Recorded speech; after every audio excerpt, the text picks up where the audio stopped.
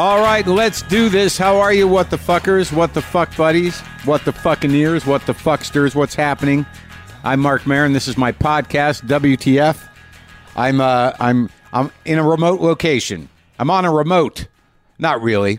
I'm in Chicago, as I was on Monday. I'm still here, though I was speculating on Monday, for those of you who follow week to week and listen to me yammer on here at the beginning.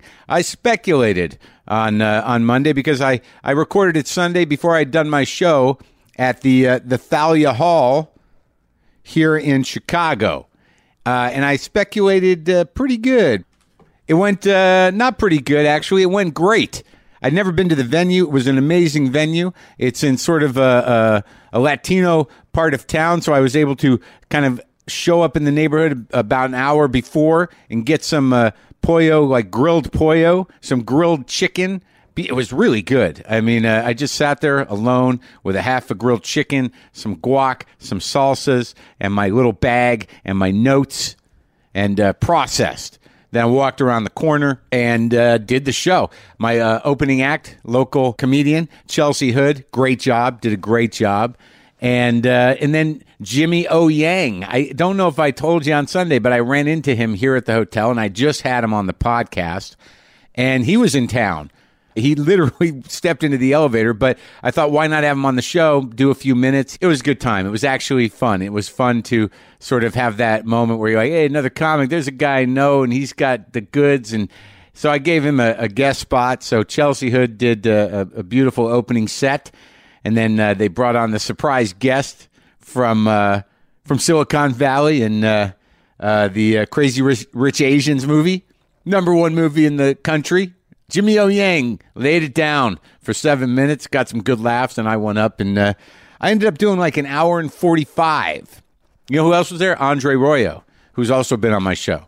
I'm not just dropping names. These are people that I know because I met them because they come on my show. Andre Royo, you know, Bubs from The Wire. He's also on Empire. He's in town shooting Empire, which he does every year. And I ran into him just out of nowhere in the lobby, and he wanted to come to the show, so he came. The guy who's directing the show I'm on now, Easy, Joe Swanberg, the filmmaker, he came down. That was my celebrity VIP section, alongside of my my parents' friends, Shelly and their son, Brad, who handles my money, and his wife. Some lifetime family friends. There was that sort of old school Jewish component, and then the celebrity component. It was all very exciting. Then about 600 or 700, however many Chicagoans that came down to the show. And it was great. The audiences in Chicago are fucking amazing. I honestly felt that it was one of the best shows I've had lately because it was so loose and so engaged with the audience and just moving through stuff conversationally. Also, Jimmy O. Yang and his friend, they stayed for the whole show. They enjoyed the show. We went out to this place right across from the hotel here, and we just fucking destroyed a double porterhouse steak. That guy, it's hilarious, right? He's this little dude, but now that he's not poor anymore, as he says, like he just can't help but like order as much as possible.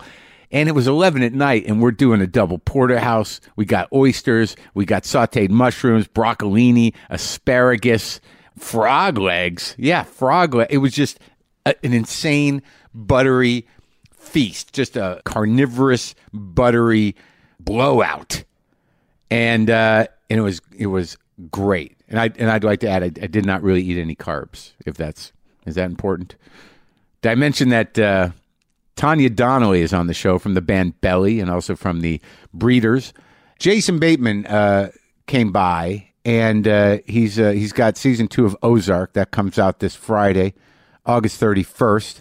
You'll be able to stream all episodes, and right now you can catch up on season 1 if you missed it. It's an interesting show, kind of menacing. It makes you feel like Southern dirty, Southern dark, Southern scary. It's got a tone, and he directed a lot of them, which I didn't realize completely until I talked to him. I like Jason, and it was nice for him to stop by. So this is me and Jason Bateman.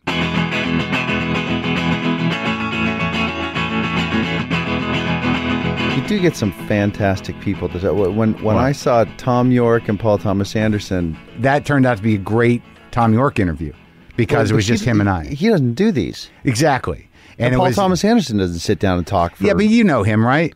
A tiny bit. I mean, like, I thought he was some dark wizard. He's just some goofball from the valley. He's a genius. Yeah. But as a person, he's us. Yeah, he lives in Tarzana. Yeah. I love what he says about kids. He said, I'll paraphrase this, but the spirit of it was, he was talking about kids, and you asked him about, so you got 4 kids or 5 kids, and he's like, yeah. A lot of kids. Yeah, he's like, it's like having multiple warm fires burning around the house. Like, maybe I'm sort of projecting here, but the spirit of it, I got like, you don't have to hang out with them. It's just nice to hear them running around. You have multiple fires in the house, so multiple rooms are very warm and welcoming. But the fire could get out of control at any second. Yeah, you got a screen in front of it. Oh, yeah? I.e. mom or friend or nanny or something that, where you can stay in your bubble of narcissism if you're like me. Sure, yeah, just insulated. Yeah, how many do you have, though? 2? I've got 2. Yeah, 2 little girls, 11 enough, and 6. Right? Oh, that's so... I would take 12. But again, that's the narcissism in me. I do love a wood fire. But isn't it also, I mean, narcissism, but isn't it like, because my brother has 3 kids, and he approaches it with sort of a spite against how he felt our parents did. So, like, isn't there an element of it that it's sort of like, I'm going to do this correctly. I'm going to be... Yes, but I think your instinct and who you really are takes over despite all your best intentions. And so my instinct, my natural sort of rest pace is to... not in an Ayn Rand sort of way, but I'm sort of this advocate for kind of taking care of number one, just in the practicality of it all. Like, in other words, if I'm in a bad mood, I'm garbage for everyone. Yeah. Right. So if I indulge, the narcissism, and I understand that that's a pejorative, and I don't really mean it as that, and I'm not proud of it or bragging about it. But you're just self-centered. You're not pathologically narcissistic, right? I mean, the sense that I just know enough about myself that if I am feeling bad about myself, if I haven't taken care of the things I know I should take care of, whatever that list might be, whether it be, exercising or doing my homework or studying or whatever it is, that stuff will eat at me. Right. It will make me short. Yeah. And then I'm not a good husband, I'm not a good dad, I'm not a good friend, et cetera, et cetera. So I have a sort of a high standard personally for myself. And so that list of things for me to accomplish is a close cousin of narcissism, because I got to get all the stuff done before I can really focus on, the other things that are equally important, but they just happen to sit behind my burden of maintenance. Maintenance. But there, you do hit a level where you're like, okay, Daddy's coming out of the room now. Yes, for sure. My mind and my eye is on that for sure. Right, but you're not sort of like, there's no end. No, I'm not overly indulgent or there's no beating the shit out of yourself constantly. OCD or anything like that. No, I'm just. Well, that's why I think the character in Ozark is like that. When you got that role, you must have thought, this is perfect. Yes, exactly. Yeah, he's perfect in that he felt like, he's taking care of number one, but he's got this other element of kind of arrogance or hubris where he thinks that he can kind of take a shortcut and be even a better provider by playing fast and loose with his version of ethics and morals, and and then all of that stuff slaps him in the face. I watched, I hadn't watched it, but when you wanted to come on, I'm like, all right, well, I guess I'm going to watch it. You can't finish it though. I did. You finished it? I finished it. Oh my God, thank you so much. It's like it's 5 movies. I watched all of them. I'm surprised anybody finishes these things, because it's a lot. It's 10 hours. And there's so many of them out there. That's what I mean. There's so much to pick from. Well, it's like the dark, creepy world of the South, and sort of like, demonic, but a new take on the demonic hillbilly. And just sort of this idea that you and Laura Linney can maintain some sort of relationship amidst these type of problems, which are ridiculous. Yeah, ridiculous, mostly because these two fancy city folks think they can come down and kind of big city these hillbillies, and they're in for a rude awakening. But they're big citying the hillbillies because they're in trouble. Like this, Right. the desperation factor. It's sort of amazing that in every episode there's a point where you're like, okay, I can get us out of this. Right. Like I've got this. And then know. it's just sort of like, what the fuck?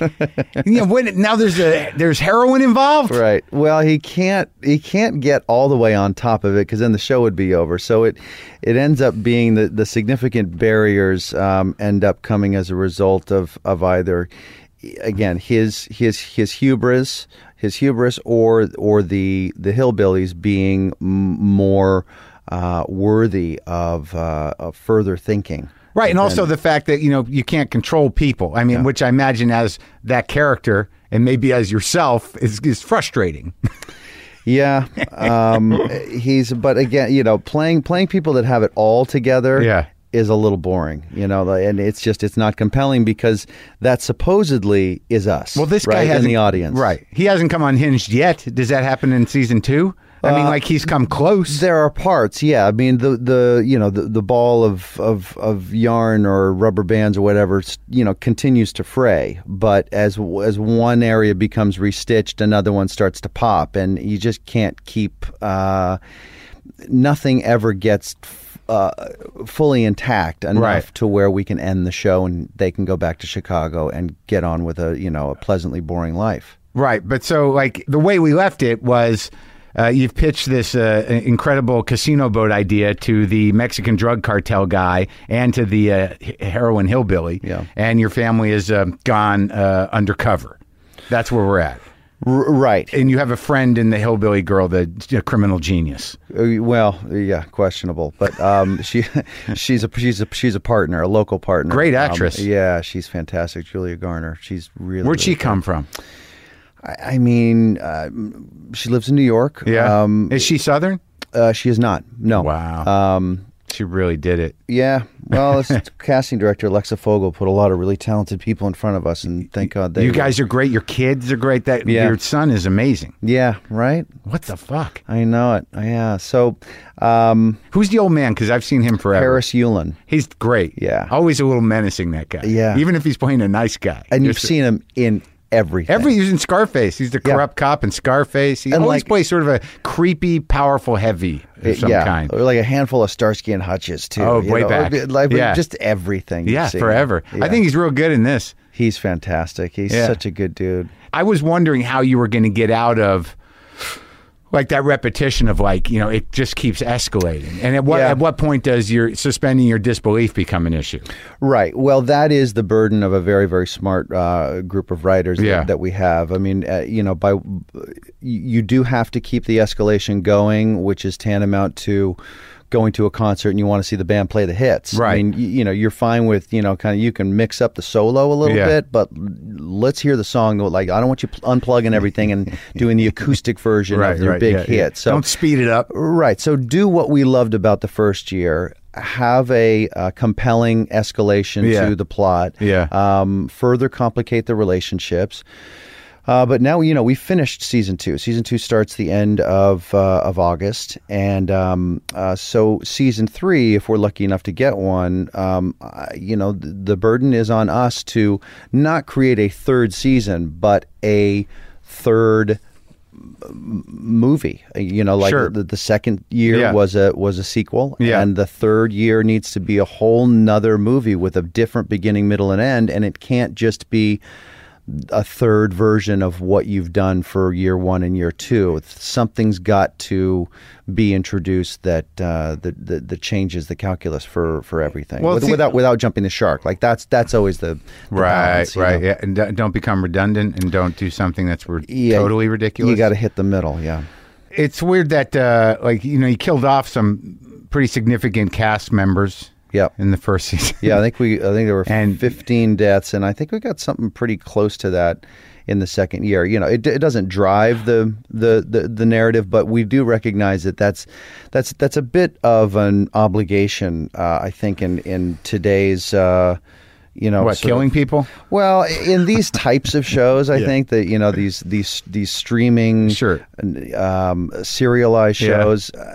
There's an excitement, I think, that the audience has where if you kill a significant character, the stakes rise from an audience standpoint. Like, oh, okay, I'd like to see how these people who are writing the story are going to get us to the finish line without that guy. Well, I think that's true. I think that, like, if you're a sophisticated watcher, that you do realize, like with this show in particular is a good example, that it's definitely a writer show. I mean, you guys have to act it, sure, and it's good writing, but you do start to, at a certain point, where you just become impressed with these narrative twists, or how your character is going to get out of this, or what's going to, and it becomes almost like an exercise of mental and emotional escape, and finding a balance. Yeah, it's not too dissimilar from a book in that it's not a visual medium. A book is all reliant on the complexities of the stories, the way in which you dangle a cliffhanger at the end of each episode/chapter. Right. What is the overall theme? What's the overall plot?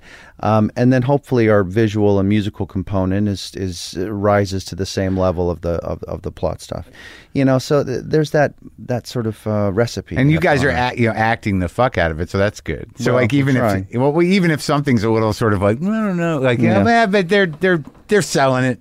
Well, yeah, and that's sort of my job is, the guy that's looking at all the cuts and making sure that everything stays consistent throughout 10 episodes, even though I don't direct all of them. How many did you direct? The first year I did 4 of the 10, and this year I only did 2 of the 10. So I could. It's hard too to direct yourself. Well, I mean, it's running back and forth from the. Playback. It's actually the acting is so sort of comfortable for me at this point that it allows me to just be aware of all the other parts of the process while we're rolling. Yeah.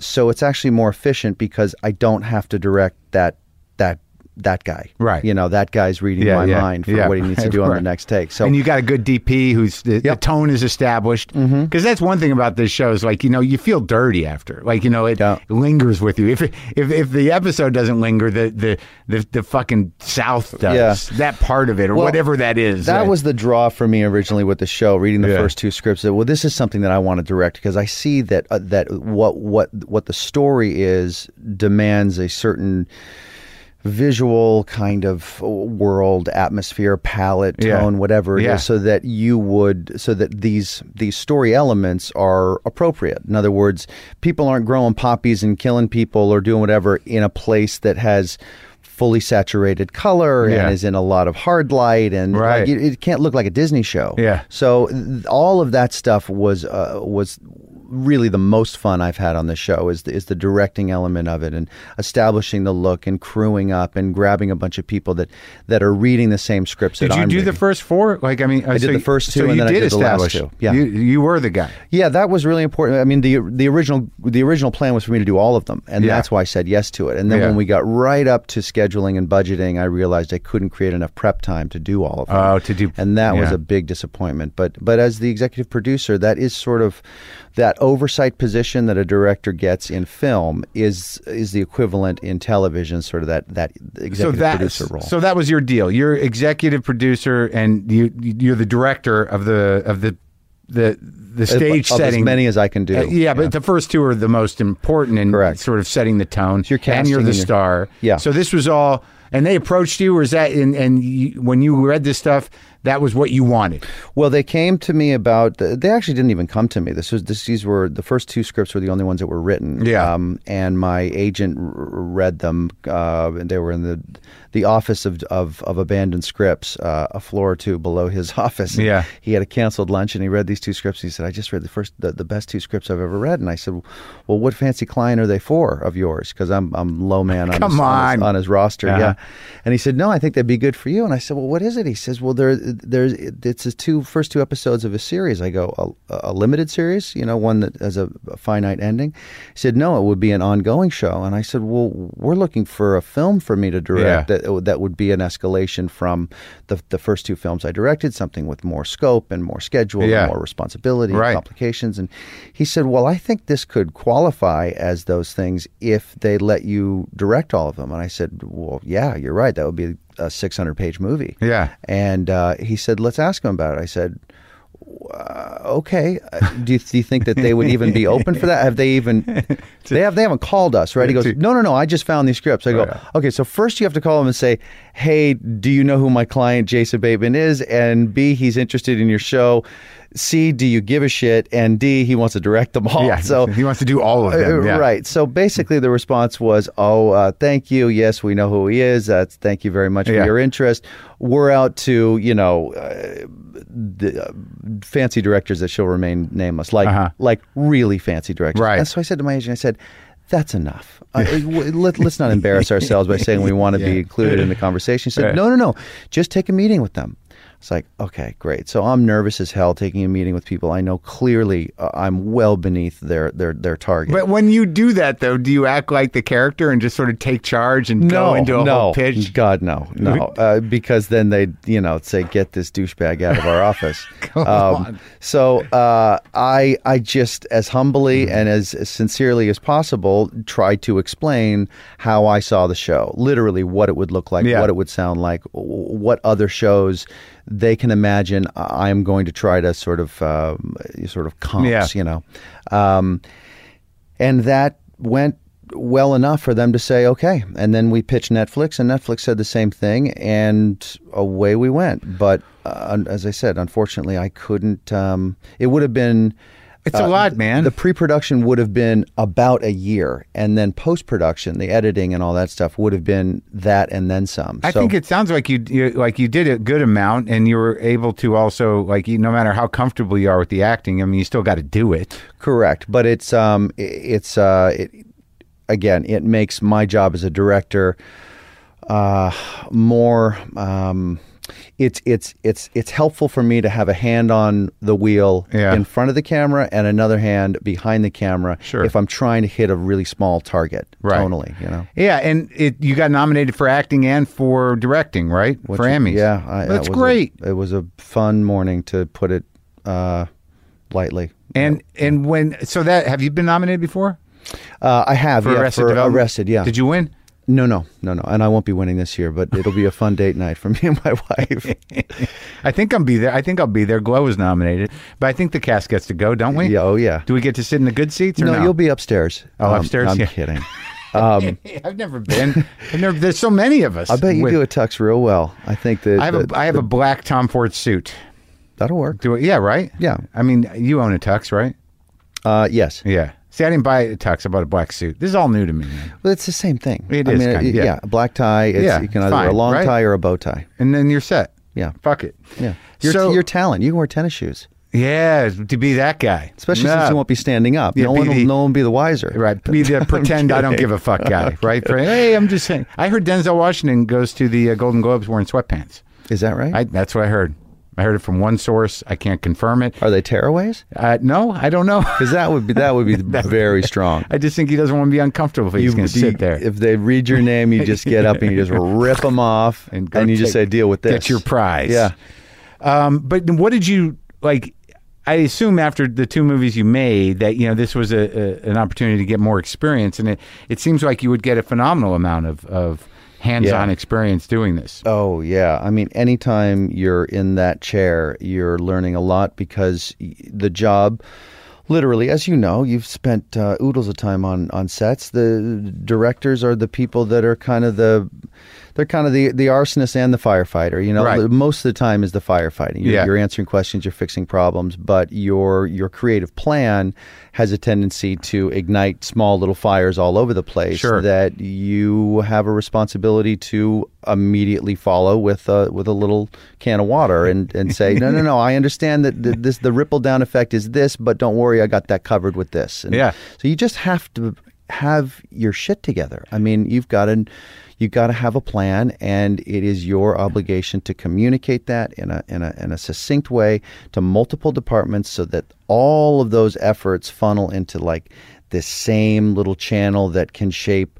The goal is to shape the same experience for a bunch of people that you don't know, that might be in different moods, that are in different houses, and again, not unlike your family, I imagine you have to sort of work to have to be grounded in yourself, so you don't. I don't know. Do you find? Have you ever been a difficult one on the set? I don't know. I don't think so. I mean, you'd have to ask people that I work with. I'm sure there's a couple of people that didn't have a great time. I don't know of any to speak of. But look, you don't lose your shit. I'm a big advocate for getting your work done and doing it without screaming, without playing the power dynamic card, which is kind of a lazy kind of rookie thing to do. Right.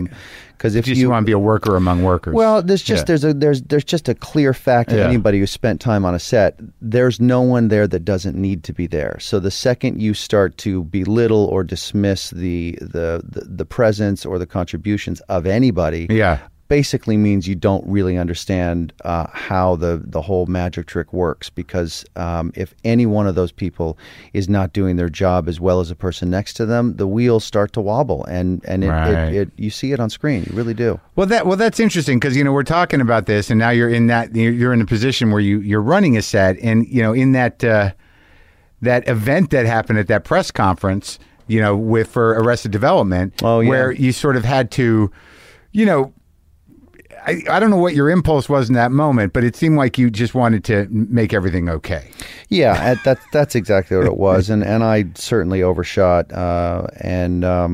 Unfortunately, one of the things that was the fallout from that was the opposite of what I just said to you, which was my position about on-set decorum. It sounded like I was okay with and excusing people being disruptive on set or affecting other people's work processes, and that could not be further from the truth. And that's part of me sort of just being thinking that, well, if I just keep talking and people are going to understand what I'm saying and everything's going to be all right, and I just need to shut up and listen a lot more and stop trying to make everything okay. Sometimes maybe that's a control issue, or sure it is. Well, I mean, I think from our last conversation, I remember there was a sort of a little bit, if not chaos, detachment in the upbringing. Yeah. Which kind of forces you into a self-parenting mode. Yeah, and it just wasn't my conversation to get into. What happened after it? Afterwards, there was hugs and kisses, and we all left that meeting thinking, well, that was a really beautiful thing. We worked that through happened. something. Well, yeah, because Jessica said, emotionally, I'm going to take this moment to forgive you, Jeffrey, and move forward. And so we all thought that was like an incredibly positive thing, because, we hadn't sat with Jeffrey, we hadn't been with Jeffrey in that setting to hear about everything that happened on Transparent. And so it was a really emotional vibe in there. There's a lot of care for him in that room, and for her to be overwhelmed with that and being as generous as she was about putting all that behind her and behind their relationship really felt, I don't know if lovely's the right word, but cathartic. It was a really kind and beautiful thing that she did, and so it was obviously surprising to me and to all of us that the backlash that followed. And look, as I said in my apology, I can see from rereading the transcript and hearing an excerpt from it how all of the position that I took could be misconstrued for excusing his behavior, giving him cover, and being insensitive to Jessica. And I get that, and I so apologize for that. But she knows that I don't feel that way about her. We've talked since, and all is good. So, well, good. I'm glad that is. It seems to have passed, but I continue to listen and learn a lot, because obviously there was a blind spot there for me that I got a lot to learn about. Well, I think also, but the blind spot is. Like, I've been on sets, and the way you're talking about the set that you run, is sort of collaborative and respectful, and sometimes jobs are hard, sometimes things, there are arguments about process, but not abusive. It just happens in the creative process. But you're looking to be in a collaborative, creative environment where everyone's doing their job at the best they can and respecting one another. That's and if somebody has a difficult way in which they go about their work, they have a responsibility to be accountable for that. And if it makes somebody else's work process uncomfortable, well, then you either have to change the way you work, or apologize for the way you work, or be accountable, acknowledge the way in which you work. You can't just not say something about it, expect people to adapt, because everybody's process at work and experience at work needs to be a positive one. There's no excuse. There's no reason why it can't be a positive and a pleasurable thing. And if somebody's making that difficult, they need to change, apologize, or adjust. Yeah, and I think that like in the arts, when somebody, over years, and this is like there's obviously an awareness that is elevated now, and rightfully so, and it's right in a paradigm shift around what we tolerate, but not just sexually, but with just kind of explosive, abusive behavior. Because talented people, they used to get this pass, right? It's ridiculous. But it went on forever. I mean, I've had moments where I've thrown shit fits, but throwing a shit fit, wandering off and yelling in your trailer at nobody, is different than just ruining. Yeah, there's a way in which to do things, and people, no matter how young they are, I deal with it with my 11-year-old, my 6-year-old. You can see when it is somebody understands the difference between right or wrong. And if they're too young to understand that, well, then there's a different set of judgment. But that passes like at 5. Yeah. My 6-year-old is past the, she doesn't know better. Yeah. I can sit down and really have a conversation with her. And that's my job as a parent, to explain to her, I know this feels wrong, and let me tell you why you probably feel wrong about or guilty about what you did, or how you can make that better. And I'm here to remind you, because you're not going to be perfect, and every once in a while you're going to miss a little bit, but that's what we're all here to do. And same thing at work. If somebody makes a mistake or steps out of line, it's all of our jobs to say, hey, can I talk to you for a second? That made me uncomfortable, and I'd appreciate it if you didn't do that again, and or apologize. It's interesting, though, is in grown-ups, it's usually coming from emotionally about the age of your daughter. Yeah. It's, that tantrums and weird emotional reactions and abusive sort of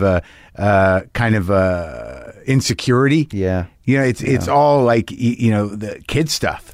Yeah, and oftentimes it comes from a place of discomfort and fear. Yeah. And I think the one of the most helpful things to avoid that very natural element we all have, that human element, is to create a kind and safe atmosphere. Sure.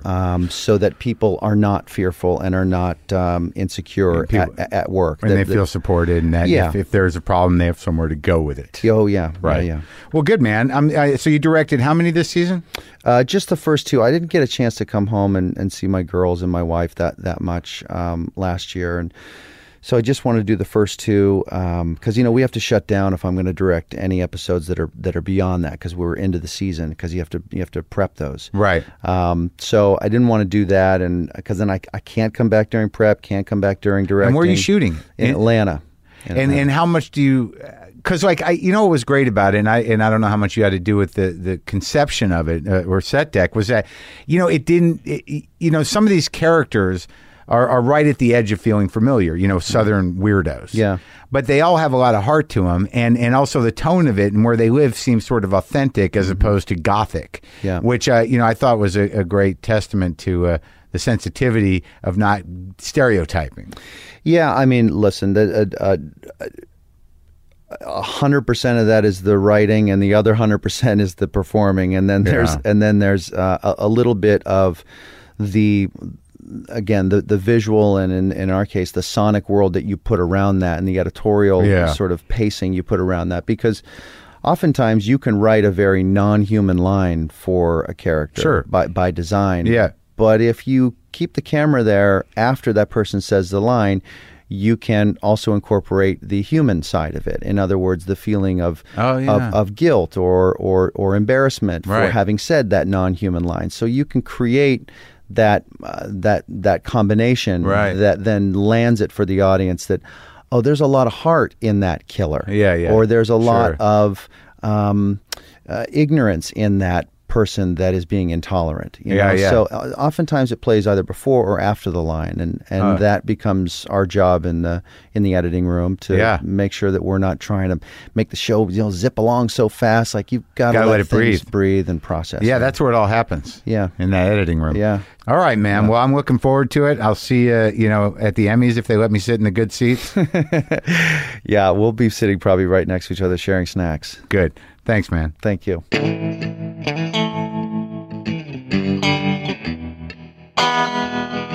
Jason Bateman. I like hanging out with him. Season 2 of Ozark premieres on Friday, August 31st on Netflix, as I said earlier. So, Tanya Donnelly and the band Belly, they had a couple of great albums, a couple of nice hits. She also was on the first Breeders record, Pod, which is a great record. And also, we worked at a restaurant together up in Coolidge Corner. Yeah, up there in Brookline. Edibles, the restaurant. I worked with Tanya Donnelly when she was probably still in the Throwing Muses. Oh, my God, how am I just spacing that out in this introduction? Throwing Muses. What a great fucking band. Of course I talked to her about that, but I just realized that earlier in my introduction, I did not bring up the Throwing Muses. I just brought up the Breeders and Belly, but Throwing Muses with Kristen Hirsch, that was the fucking band, man. I remember seeing them when we worked at Edibles, in this little place upstairs. I can't remember the name of the place. I'll talk to her about it. But those few Throwing Muses albums are great. But anyways, Tanya, I hadn't seen in a long time. They put out this new Belly record, and it's great. It's a Belly record, and it was great to see her, great to talk to her, great to catch up, great to see that she's never stopped working and does a lot of other, does a lot of stuff, does a lot of recording just sort of her own songs here and there on different compilations and through a series of records. I was thrilled to see her. So this is me talking to Tanya Donnelly. The new album by Belly called Dove is available wherever you get music. It's the first Belly album in 23 years, folks. Why does it come on? What happens? Well, I'll talk to Tanya Donnelly about it.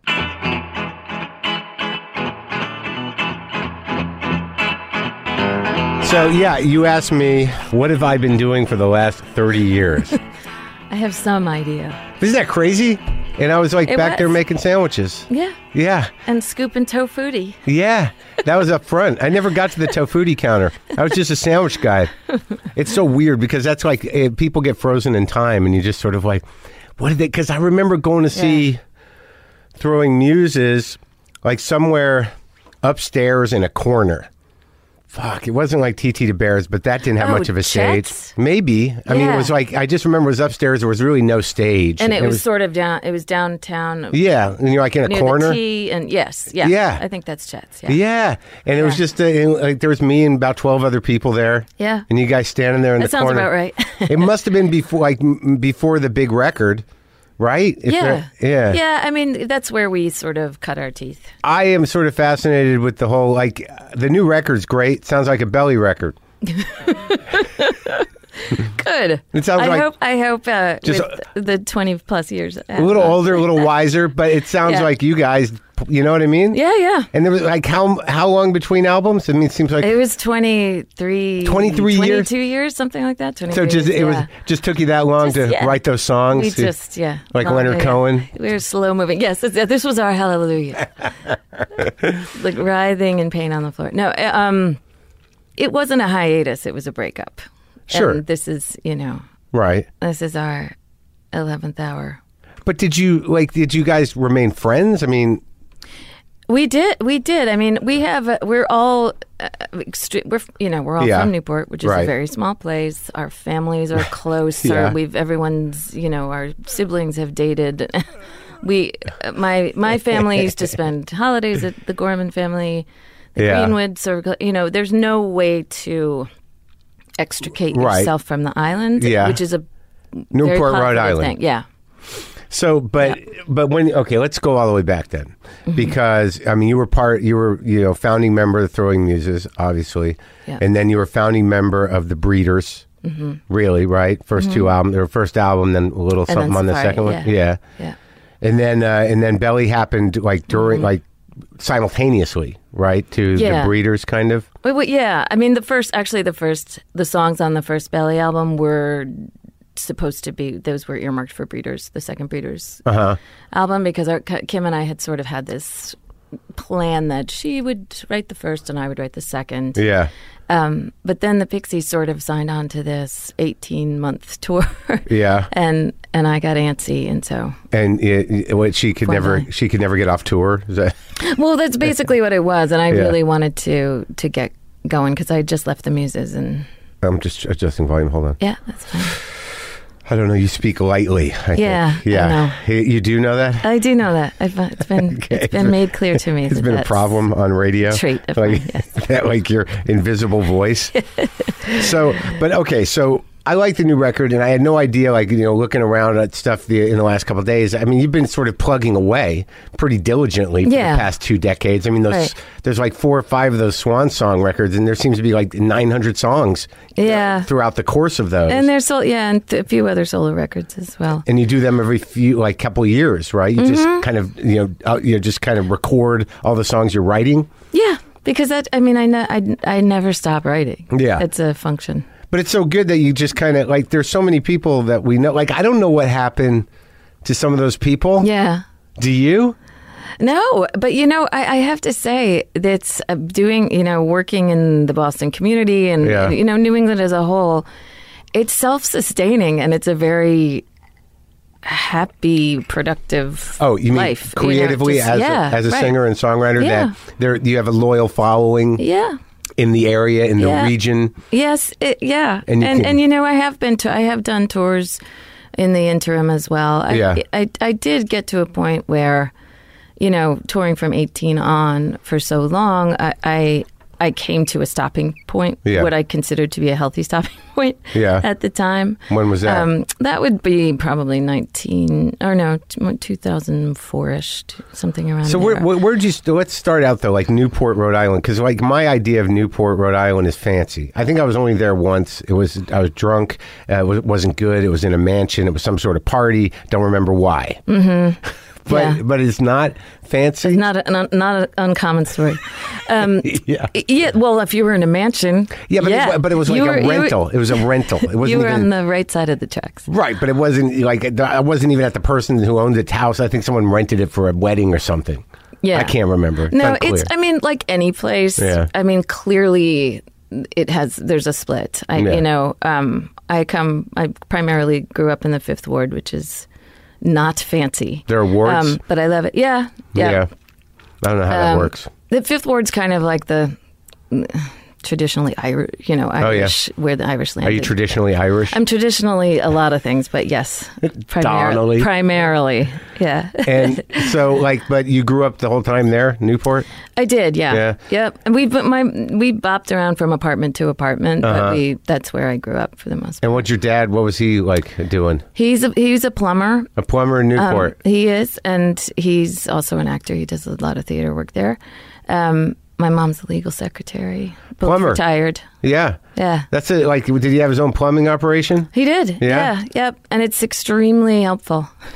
Oh, hell yeah. As a homeowner. And, now? Yeah. And he used to, he taught us a lot of stuff too.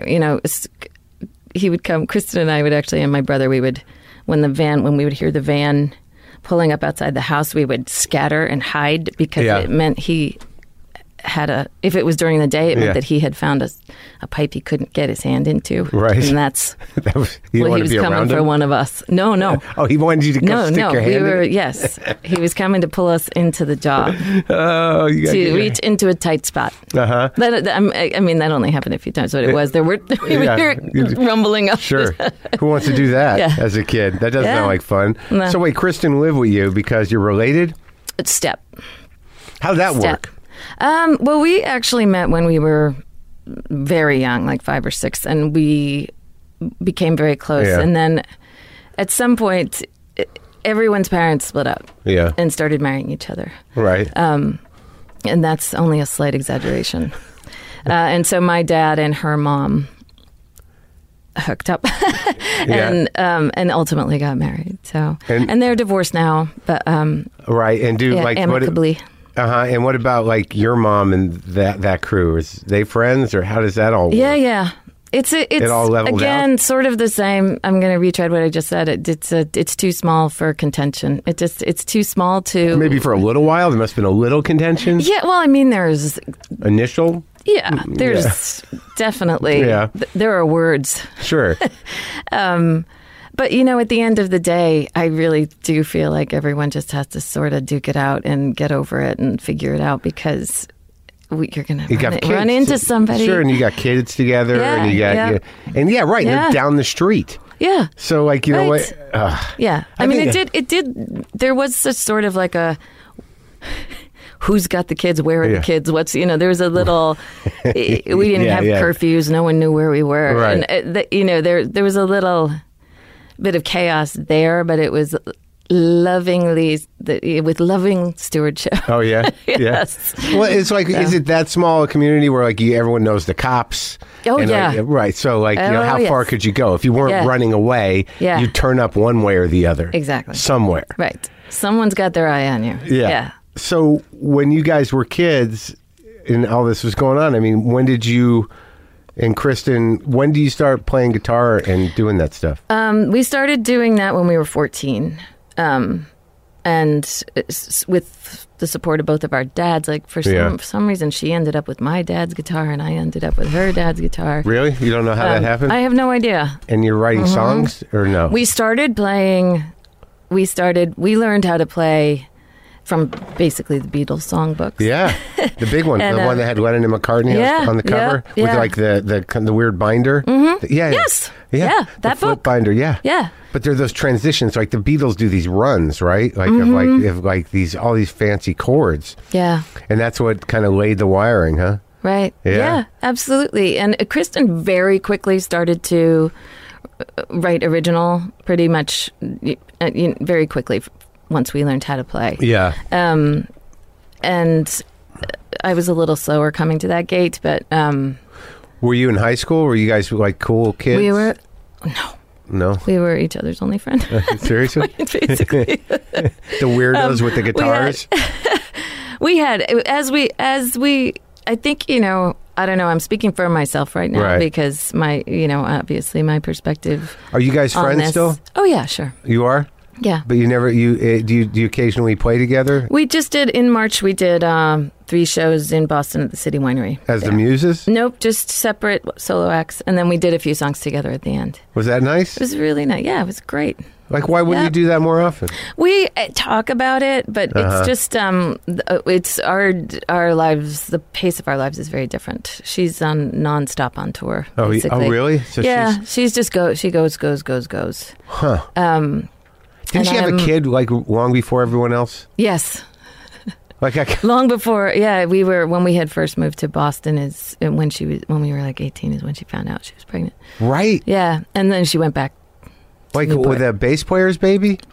No. Oh. No. Okay. She had 3 subsequent children with another person, but the first was... Right. I kind of remember that. Like, I remember that as being like, wow, she's got a kid? Yeah. Yeah. All right, let's go back, though. That's how we felt, too. Although it quickly normalized, to be honest with you. Yeah. As teenagers touring with a child, it felt, we would say, I shared a room with her, and we would take turns having Dylan in our... sleep in the bed when he was a baby. And it just didn't feel after, I don't know, it's sort of, it just, anything normalizes, Anything, yeah, of course. You get to a point where... Sometimes, unfortunately. Yes, sometimes quite unfortunately. Yeah. But so when you're in high school and you're just playing, like, so you start playing in the band before you get out of high school, really? Yeah. Really? We had, so the band, I would say, by the time we were 15. And who was in the band? First... Our first round, which was all female at the time. With who was it? Elaine Adamides and Cindy Scanlon was our first bass drummer, and then Becca Blumen, and then we went through, I think, a few before David Narciso joined when we were at the end of our junior year, I guess. In high school? Yeah. And you're playing around Newport? Yep. And then Leslie Langston, who was an older woman at the time, but really now we're the same age. We brought her in as well. She's an amazing bass player. Are you going to Boston yet? We're not going to. We played our first show was at the Newport Art Association. All originals. All originals, yeah. Yeah. And a Yoko Ono song. Oh, really? Which one? Never Say Goodbye. And Kristen sang that? We took turns. Oh, yeah? Yeah. I don't know the song, but I imagine it's got to get pretty high up there. It's beautiful. It does. That one doesn't have any of the acrobatics. It's just kind of a straightforward straight up song? Yeah. So you really great song. Beautiful song. So what year are we talking here? So that would be 1981. So this is like pretty like you wanted to have a girl group full of strong lady voices. Sort of at the time. At the time, that was kind of, we sort of try to go back and tease this apart. And was that intentional? Did we have or was it just the people we knew? Right. What'd you come up with? So I think it might have just been the people we knew, because when Dave joined, that was seamless. It wasn't like there was no. Right. Now you're the guy. Now there's a boy. Right. There was no transition period. Well, I just think that choosing of a Yoko Ono song out of all songs to cover in the world seems like you had a mission in some way. Yeah. Well, we were big. We sort of. I think also we were just huge fans of hers in general. I continue to be. It's Yeah. My girlfriend's a huge fan. I don't know a lot of her stuff, and I guess I know she's a very prolific artist in a lot of different ways. But I don't know. Yeah. I don't. It's not for everyone. Well, it's not even that. I don't even know if I've really judged it properly. I've seen some of her art, and I think it's okay. But it is there is a big bunch of art there that I haven't experienced. But I'm told that experience is the word. Yeah, I carried grapefruit around when I was a teenager in my. For what? Everywhere. Just to as reference. I don't know. I just wanted. What's it just grapefruit? was like grapefruit is a Yoko Ono. Oh, it is. Yeah. It's a book. It's a book of her. Right. Yeah. Yeah. Oh, you carried the book around. I did. I loved it. What was it? Was like this little sort of 5x5 pocket. What was it that resonated so much? The positivity of it. Yeah. And just sort of the just how streamlined and simple it was, but just still powerful to me. Yeah. I just felt like it really did resonate with me. It really. Oh, now I got to get it. I bet you my girlfriend has it. See what's going to happen now after I talk to you. I'm going to be like, do you have any of that Yoko Ono stuff? She's going to be like, I've been telling you for 3 years. I'm like, well, I just talked to Tanya. Like, why don't you listen to me? That's what's going to happen. I mean, full disclosure, I haven't revisited her work as in decades, but it was big formative for me. Did you all finish high school? We did. And you stayed in Newport, and and how many songs did you end up sort of like amassing or writing before by the end of high school? Did you have a pretty good set? Yeah, we did. Yeah, I mean dozens. I would say not all of them made the cut. Yeah. But because a lot of it was sort of this. Let's try this. Let's try this. Let's try this. And the things that were sort of very more stylized fell by the wayside as soon as we found our own voice and our own pace. And so a lot of those sort of training wheel songs were left behind for the most part. And so okay, so you're in a band. It's you and by the time you graduate high school, David's in the band. Yeah. And Scanlon is out? Yes. Yeah. Okay. I like the Irish names. And Bloomin'. Yeah. And Bloomin's out. Yeah. But did you grow up crazy Catholic or? No, my parents were pretty much atheists for the most part. Oh yeah, yeah. So he was a groovy plumber. Nowhere. I think there's a lot of Catholic DNA. There's sure rosary in my double helix. Yeah. But it's is that a lyric? It's on mute. It's dormant at the moment. Sure. And then Ashkenazi on my mom's side, but again, same. You have a Jewish mom? Came through great grandmother who came and grandfather came. Yeah. But their families came. Not practicing though, no observance. Sure. I don't claim anything. Right. I'm really careful on both sides to not claim any religious affiliation because I don't have any experience with any of it. But from that side, they came through Greenwich Village beatniks that basically rejected everything. And really? And yeah, my mom's parents were beatniks. Yeah. Oh, good. Basically. So you have sort of like a nice hippie pedigree there. Yes. And your dad's parents, where were they? Were they in Newport? Naval commander. Oh, really? Yeah, and full on. but very honestly, as liberal as you can be within that. You know. And you knew them, so they were around when you were growing up. Both of my grandparents. My parents had me very young. I was a teen result as well. Yeah. Oh, really? Yeah. So I knew my grandmother's still alive. My paternal grandmother. Yeah. That's great. Yeah. New England people are very unique. You know what I mean? Yeah. Like it's for good and bad, but like when I go back there, which I don't do much. There's something so distinctive about like certain areas, like New England, Philly. There's like a kind of rough, but compassionate bunch. Pragmatism. Yeah, but with an edge to it. Yeah. You know what I mean? Yep. It's true. So, all right. So wait. So now Kristen gets pregnant in high school. Oh, okay. So now she's got a kid by what, senior year? She's got a kid by end of senior. No, so it was the summer after. Wow. Is that right? Wait, let me do this math. Winter after, I guess. Yeah. What year did you graduate? So 84. And he was born in 86. He was actually born in 86. So there was a little gap between. And so everyone was like, what? What's happening? Yeah. You're going to, okay. Right. I guess. Yeah. But there wasn't a moment, I have to say, there was once, as soon as she decided to have him. Yeah. We were fully on board. There was no talk for a second of maybe the band won't happen. It didn't. You're still full steam ahead. Absolutely. She had the baby. She figured out. Full steam ahead. We signed to 4AD during that period. It's a British label? Yeah. How did that signing happen? We sent the tape. We were Cocteau Twins fans, and sent the tape to him because that's how we had heard it at 4AD, to Ivo Watts Russell. And he had this policy of not signing any American bands at the time, but he wanted to mentor us and sort of get us. He basically sort of unofficially managed us for that demo. The guy from the Cocteau Twins, the label owner of 4AD, the guy that started 4AD. Okay, and then he got to the point where he felt like he was starting to get too attached, and so he signed us. Were you the first American band? We were the first American band. Yeah, okay. And then Throwing Muses, first American band. And then we brought the Pixies with us, too. Oh, really? So now, like, in order to be, like, hanging out as teenagers still and, signing record contracts and touring, I'd imagine, with a baby, I'm assuming that you guys weren't out of control in any way. Like, no, not at all. You didn't live the rock and roll lifestyle. Right. And we had some people who immediately, and Salem 66, those, among them, just sort of, and the Mission of Burma guys, the Birdsongs people, like, there were just this kind of group of people that good folks helped. Yeah. Like really pulled us up and supported and gave us sort of a template in a way.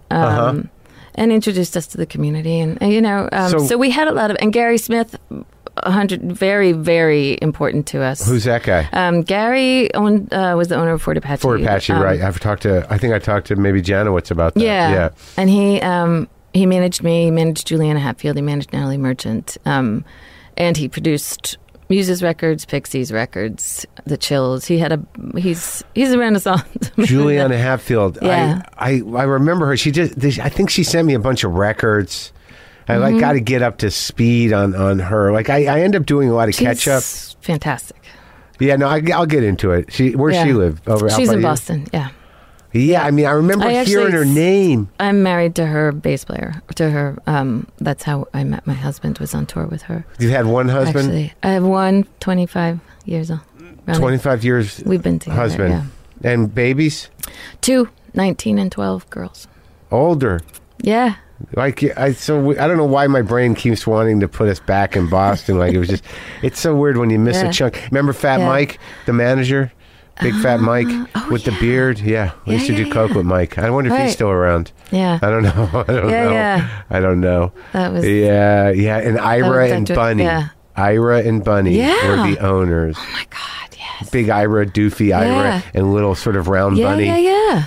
Yes. Yeah. It's all there's like flashing before my eyes. Right. I always had a problem because they had these sandwich steamers. I just never understood in retrospect. Like these steam tables where you like if someone ordered you take a whole pita, lay it flat. Oh, yeah. Put the tuna on it, and then like sprouts and tomatoes and cheese on top, and put it in the steamer. It was such a weird. I feel like everything there was just wet. was kind of just slightly off grid in terms of how everything functioned. Like, and it had like sort soggy. of one of those faux health food deli. Do you remember where it was? Like right.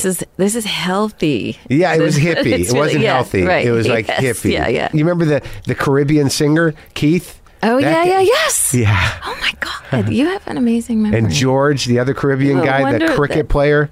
I have to admit that I actually went on my own wiki page last night to bone up on my own chronology because I know that your memory is... It's not good. I was there today. It's not that great. Okay. My memory's not that great. It's like I have to remember my own life if I'm going to be revisiting it. Well, I mean, I just like, there's something about like that, what you came into and even like somewhat before us as well there.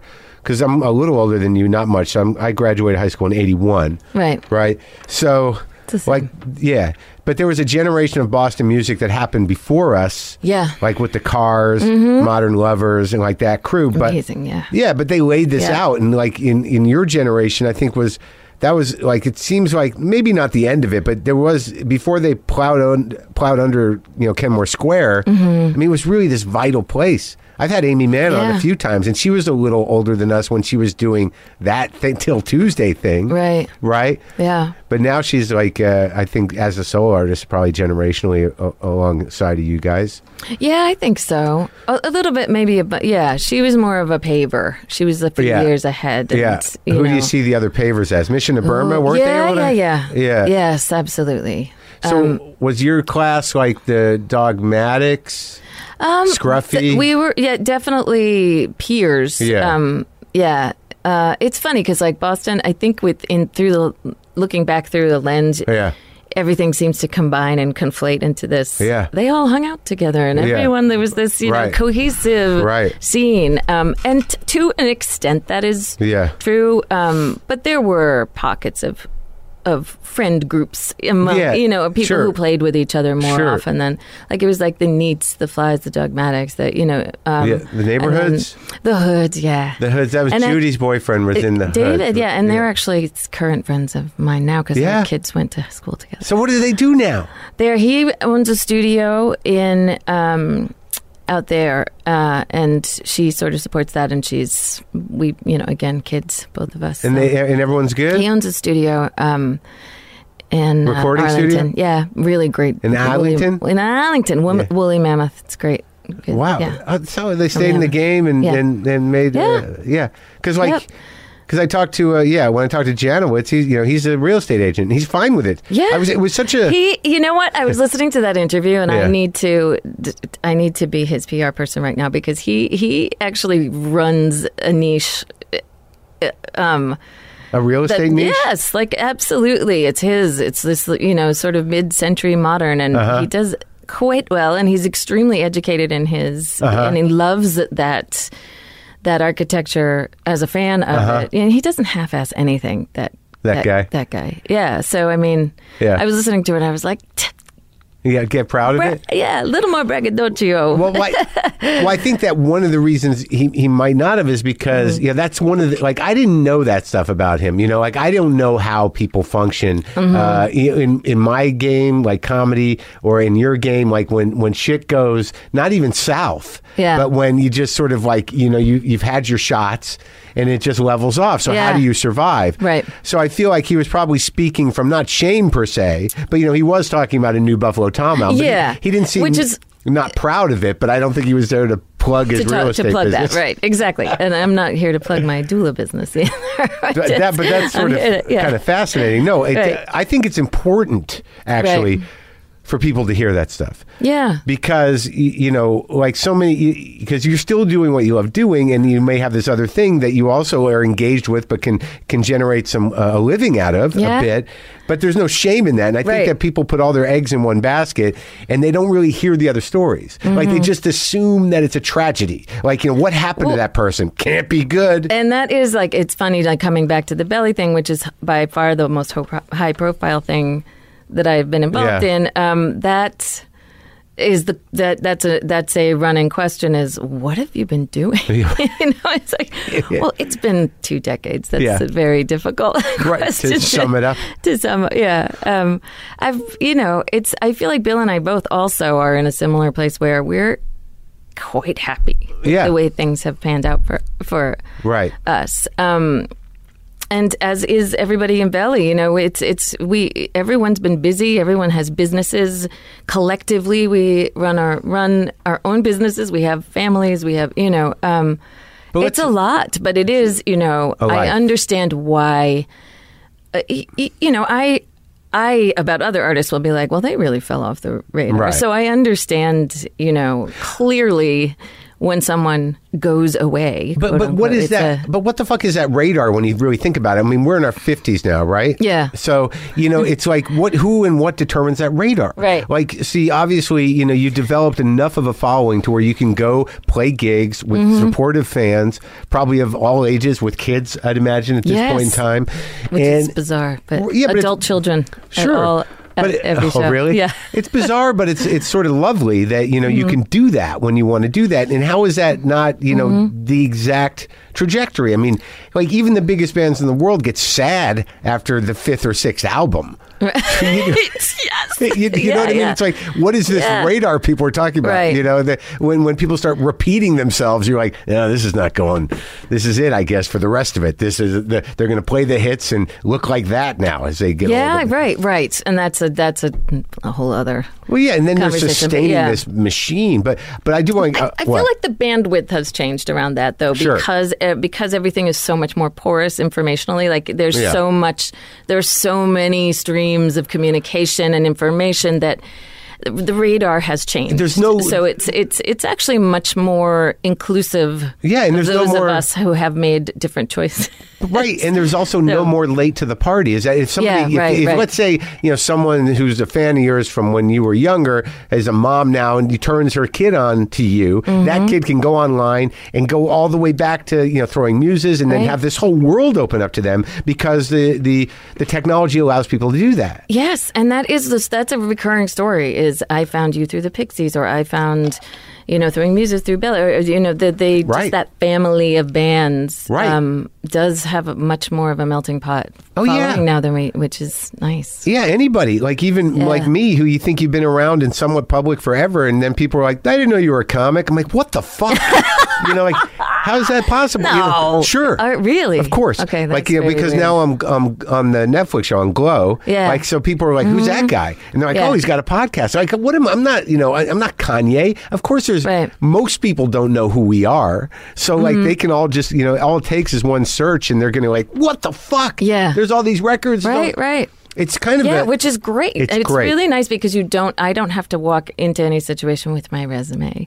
Do you know what I mean? Which is so nice because it's all been done for me with a click of that's you built the upside of it. So when you guys let's go back though. So you sign with 4AD and then you brought the Pixies in. How close were you with those guys? Very close. That they Yep. I mean, not so much. It's Kim and I are still friends. Yeah. And Kelly and all of the Deal people. Yeah. And but not and Josephine and the whole Jim, all of them. But not Francis. No, I kind of fell out of touch with him. What's his real name? Charles. Charles, yeah. Yeah. So, okay, but he's up in like what, the Pacific Northwest somewhere? I don't know I don't even know where he But back in the day, you guys were tight. Yeah. Do you remember that? Yep, and he actually, my boyfriend Reed at the time, back then, yeah. Charles and Reed became very close, and Reed still opens for them quite often. So he's kind of... In what band? Held on to that. Solo? By himself, really, yeah. So now this is your first, so when do you move to Boston? After you get the record deal? No, we moved to, yes. I think that was that might have been simultaneous. Because it was the year, I want to say it was the summer after high school that we started communicating with Ivo and he became interested. So yeah, that would have been... Yeah, and then you made the first record. And then we made the first record. We demoed with Gary Smith. Yeah. We sent it, and that's and then we recorded with Gil Norton. And now you're in Boston, living where? Somerville or somewhere? Arlington. All the way out there, Arlington. All the way out. I know, that's how we felt when we moved there. We were just, are we going to make this massive 5-mile leap on the into a T. new area code? God forbid. So you're like through the late 80s, you're cranking out the records, and then Hunky Papa's got like a little hit on it. And then you're like, you kind of blow up a bit. Yep. Headlining. Yeah. No more opening for the Pixies. Yeah. Yeah. And you know, at that point there was not, you know, I just was just starting to write more, and that's why I left. It wasn't like a contentious. It was just very logistically, you know, just this is why you left the Muses? Yeah, Kristen gets this many songs, and when my piece started picking up and I started writing more, and you're like, I need space. Yeah, get these songs out. And it was going to be a side project. It was going to be their second Breeders record initially. That was going to be sort of a side project. Well, how'd you get involved with the Breeders on the first one? Because I love that first record. Kim and I just really, on the very first Pixies Muses tour, we just really bonded and became very, very close. And at the end of the tour, we just decided to, I mean, in some ways it was just an excuse to sort of hang out. Right. But also she was feeling sort of the same thing I was, which is I'm writing a lot too. And so we started to just kind of meet up at her house or mine and start writing and playing. Was she out of control yet? No. Yeah. No, not at that point. So... no, I think we kind of entered our tricky stages simultaneously, but I bailed sooner. Yeah. Yeah. That first Breeders record, that's the one with the Happiness is a Warm Gun cover? Yeah. That's such a good record. Yeah. It's so different. It stands alone. Because like by the time Last Splash is like that, the musical sort of sonic texture of that record is like a complete kind of mind fuck. But like that first one is very clean, really. Yeah. That's it. Yeah. That's very Albini. He did a lot of editing. Pod? Yeah, just sort of stripping off harmonies where they didn't need to be and paring things down. And he doesn't like to take credit for anything he does, but watching him at work was pretty he loves inspiring. Her. I mean, he loves her like beyond like... Yeah. I talked to him, and like, you know, the way he talks about her after all the artists he's ever produced, it's like he just loves her. Yeah. She's really, I have to say, in terms of inspiration, watching somebody's process, she's one of my, she blows my mind. What about it? Just the way she approaches songwriting and the way she approaches production. And she's so, you know, even when things were messy with us, between you, or just when you were fucked up? As when the two of us were spiraling. She just her clarity, her focus was still always present. It was, you know, she's just she knows what she wants. She works until she gets it. She has real vision. Yeah. And you know, for someone, I have a more of like a, where's the song going to take me? Where's this going to go? And she's so in charge. She knows beginning, middle, and end, what she wants. And that's something that rubbed off on me a bit in a very good, you know, in a very positive way for me. Like it's a work ethic thing. Yes. Which, and I've always had a strong work ethic, but hers is, you know, I mean, all-nighters. But did you find habitually like until it's done kind of work ethic? But do you feel like some of your kind of like, let's see where it takes me was, you know, fueled by some sort of insecurity? Like yes, right. So because like people who are decisive, you know, I have a fear of finishing. Yeah. Well, because I mean, I feel like some of my fear of finishing is because I feel like that is something that you have to decide, because music is kinetic and there's never it's not fixed. And so there's never going to be a point where you're playing, where you're sitting with your song and say, there, it's done. And back to Hallelujah. Like there's a right. No, you have to like, at some point you have to pull the trigger.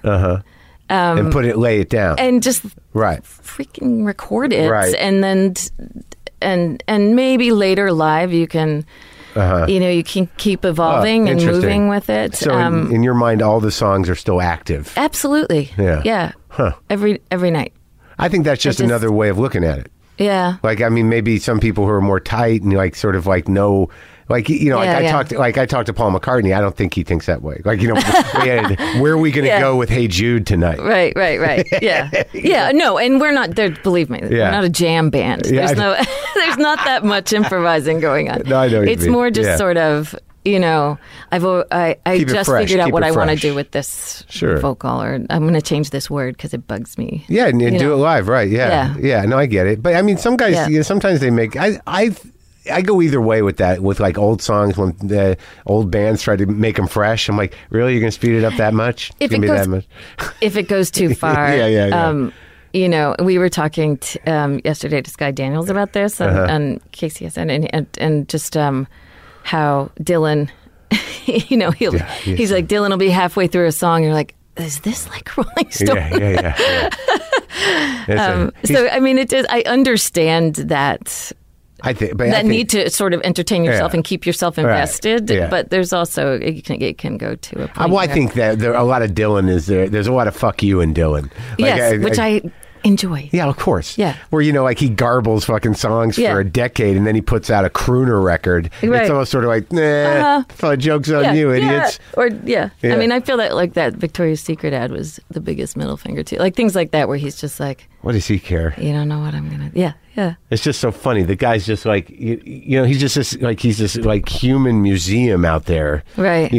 Moving through time still. Just he seems to just want to, die in a hotel room somewhere in a strange suit. It's like that's like his end game. It's like after that's playing, what he's working towards. Yeah, after playing a state fair somewhere.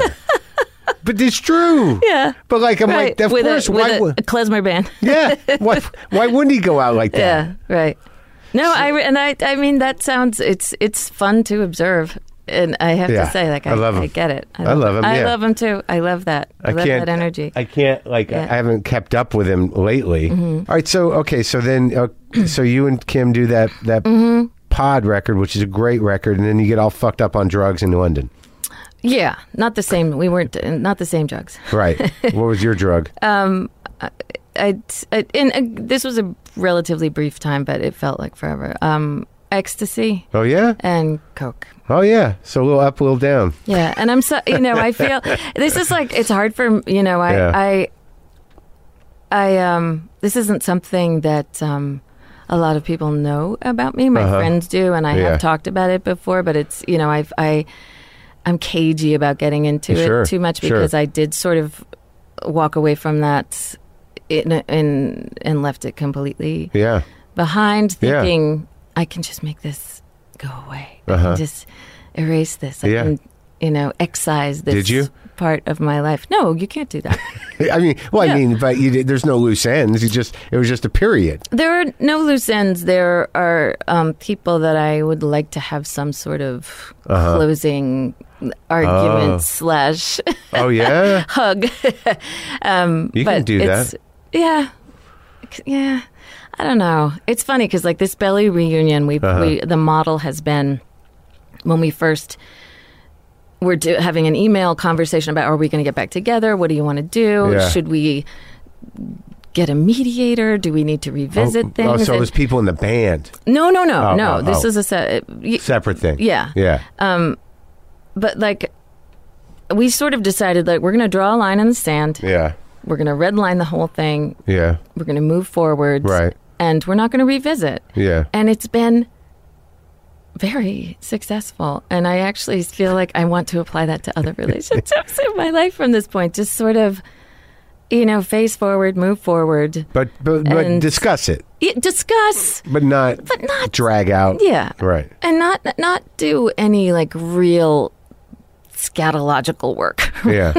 Right. Do you know, which is what it feels like after a while. It's just like, why are we digging into this? But there is a way, like, like in the program of recovery, which, you were lucky that you didn't get, that wasn't your life. But there is the amends process, which, creates a context for that.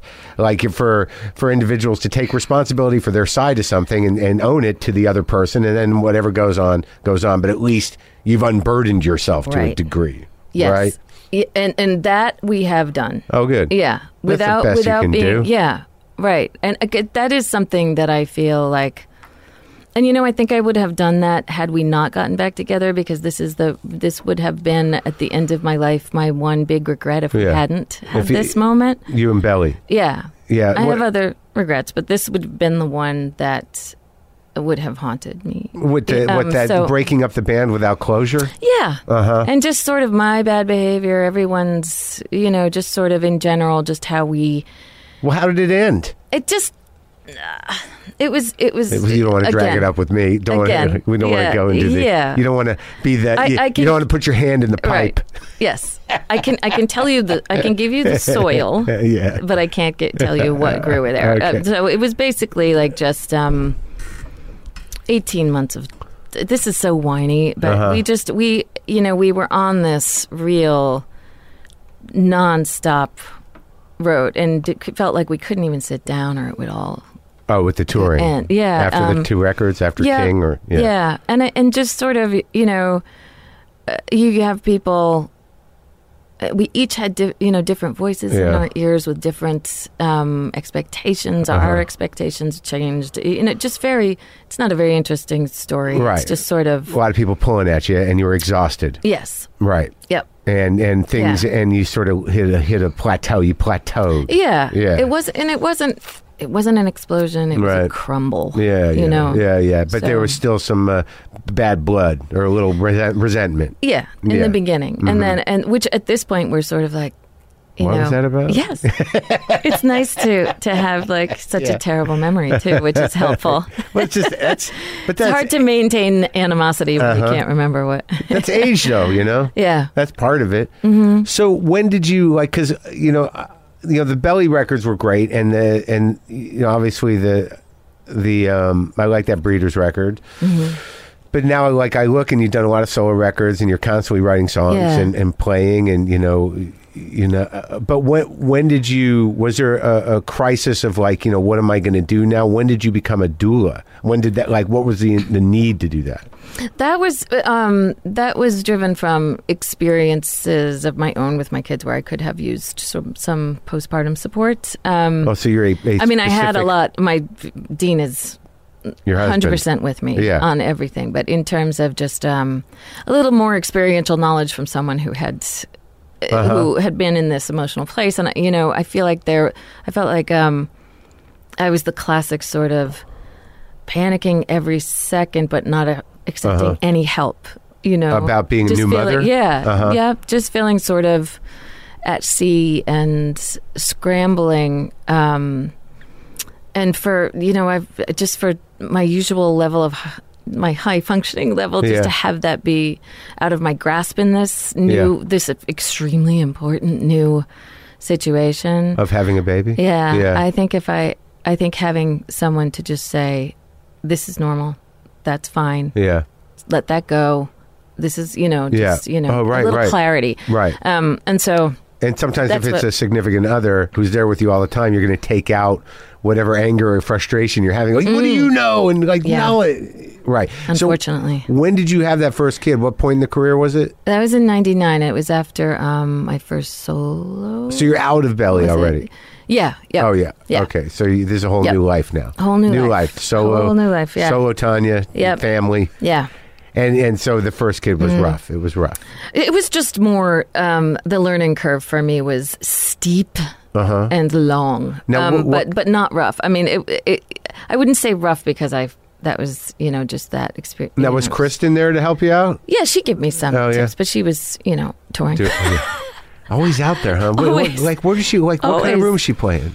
I'm not really, it changes sometimes. It depends on what her incarnation is, because she still does music. She does 50-foot waves. She's solo. So she has a it depends on who she's with. Right. The size of them. It's, clubs to theaters to coffee, coffee houses, depending on what she's. Wow. She just doing. loves it. She's just moving all the time. So do you help people give birth? No, I was trained initially for birth work, but then I couldn't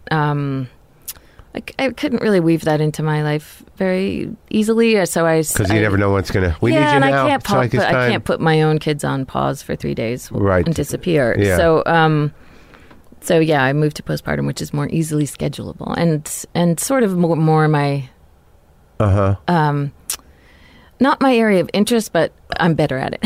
Right. Well, for whatever reason. But that's still considered a doula. That's a postpartum doula. Yeah. Now, and that business is on hold. I should be clear that I put that on hold. You're not taking calls? I'm not taking calls. Okay. No, I've had that since just like the belly kind of tour, focusing sure. on but I'm curious about it. So, but when you did it, it was not a decision to stop doing music. It was a decision to help have another stream of income. Yeah. And to just to have some other area, to be honest, something where I was being helpful to someone else. Yeah, that's a good part of the life. Yeah, the focus was not service on me. Right. And service. Yeah. That's what and I felt called to do it, dramatic as that sounds. That this is a way that I can really dig in and be useful. Oh, that's great. Yeah. And how does one train to do that? What is? There are several organizations that you can train through. And what is? And it depends. You can kind of tailor your own level of traiing too. But where does the doula word come from? Where does that tradition come from? Oh, okay. And it actually means, the word doula actually originally meant female servant. But now it's. But it's like sort of it feels like a new thing. The field. Feels new to me. Is it not? It's not. And I mean, it's sort of... I guess it was a midwife back in the day? Yeah. And that actually is where, back in the 60s, it kind of came from that movement, the midwifery movement. But And so what you basically do is you go talk to panicky new mothers? Am I holding it right? Yeah. Well, it's amazing how, I think you just sort of, however you can say to yourself, it's okay if this isn't intuitive, but that's not how it feels. It feels frightening if it's not if you're not viscerally just coming up with. So it's frightening, and also you're like, why am I not? I should be able to just that kind of thing. Yep. And lactation's a big piece of it, but there's also just sleep help and swaddling and just holding the baby while someone takes a shower. I mean, it can be that simple, but it's a funny culture though. It's interesting because I feel like it does. There are times when I want to say, your sister just called and said she'd bring food, and you said you've got this. Yeah. And just say yes. Teaching people to say yes. Teaching women to accept help and understand that doesn't mean they're not succeeding in parenting. That they're not failing and that like your sister's not better than you. Yeah. Right. A lot of issues. Yeah. I mean, it brings up. Oh, I can't imagine everything. Sure. Yeah. Life isn't competitive enough. Now you got to now you got to compete about whose kids got what and whether you're doing it and right. And if you're doing this right, and how your choices weigh against other people's choices. You need a lifetime doula. Yeah. Well, that's actually that's what my husband is always like. You should be a band doula.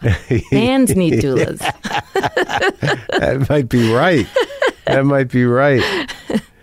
So now, tell me about the audiences. I mean, are these people our age who are like, I remember you, like 50-year-old women with dyed hair still? Absolutely. But then also, Billy had sort of we had a big gap between our initial audience, the sort of feed the tree. Yeah. That was the big hit for you guys, right? Yeah. They were a solid decade younger than we are. Oh, yeah? Yeah, because by the time... we were already in our... That was the first record, in our right? mid-20s. Was that the first record? Yeah. We were in our mid-20s, and the bulk of our audience was teens through early 20s, Right. So it's still... It really runs. And like I said, people bring their adult kids and their kids. And and I think that also, my 19-year-old her experience of music is so different than mine. It's not necessarily generational. She sort of has a wide scope of stuff that she listens to. Right. So we have that sort of new crowd also. Right. The people that discovered you. For the most part, it is us. It is us. Yeah. And they're happy, right? Part. They're happy to see you. They're totally happy. And we're happy to see them. It's really it's oddly conversational. There's a lot of talking that goes on and I don't know, we just sort of I like them so much. Yeah. It's a very, very, very positive in that room, always. Yeah, and it's a community in a way. These are your people. Like it's sort of weird. Yeah, they're the hardcore. They're the hardcore last standers. It's really nice.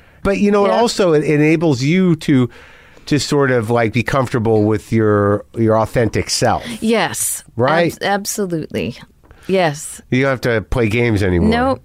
It's so different. Yeah. It feels really good. And I feel like the fact that people genuinely like the new album too adds validity. It's not so much a vanity project anymore, or some nostalgia trip. It really, for us, it gives some credence to what we're doing. It makes us feel, relevant. Right. And, absolutely. And also, not that there's anything wrong with a reunion tour on its own. Yeah. I'm fine. That would have been fine too if that's all we did. But it's sort of weird because, like, obviously you're playing stuff from the first two records, but But the thing is like it's not really a reunion tour because you released a record and it's a Belly record, and oddly as it's informed by everyone's age and wisdom, but you guys have a sound. I mean, because it's and that's still, not nothing. It's still the same four people.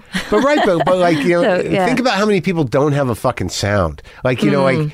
There are bands out there just plugging away, and they just they listen to their heroes too much, and you can hear other people in them, and it's not that they're bad musicians, but they haven't like landed on that thing that defines them, and you guys have that. And thank you. That's nice. Amazing thing, that's really. Very kind. No, it's true. And aside from that, it was great seeing you.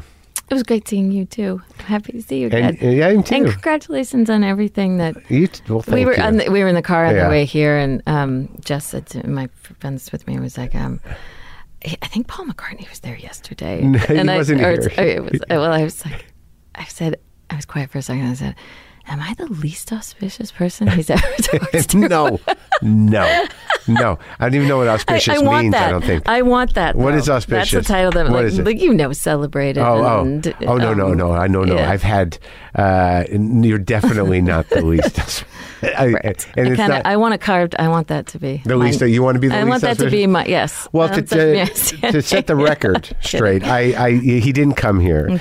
I had to sort of like I got included in a Capitol Records event where he was a special surprise guest at this yearly thing they do, this confab. So it was sort of an in-house thing where I agreed to do it if I could use the podcast. So I talked to him in front of 800 people. It was not. Wow. It was not like this candid. That's great. It is, but I wonder what it would have been like if it was like this, right here. It's a very different thing, doing a live thing, especially with an entertainer like him, who's got this. When he's got his thing down. Sure, when you live in front of an audience, you naturally are gonna, it's a different thing. But it was still pretty good. It was pretty good. Right. But this was this was nice for me because I'm not. Reminiscing about a Beatles history. We have a lot of shared history, and it was nice seeing you. It was really nice to see you, too. Thanks for coming. Yeah.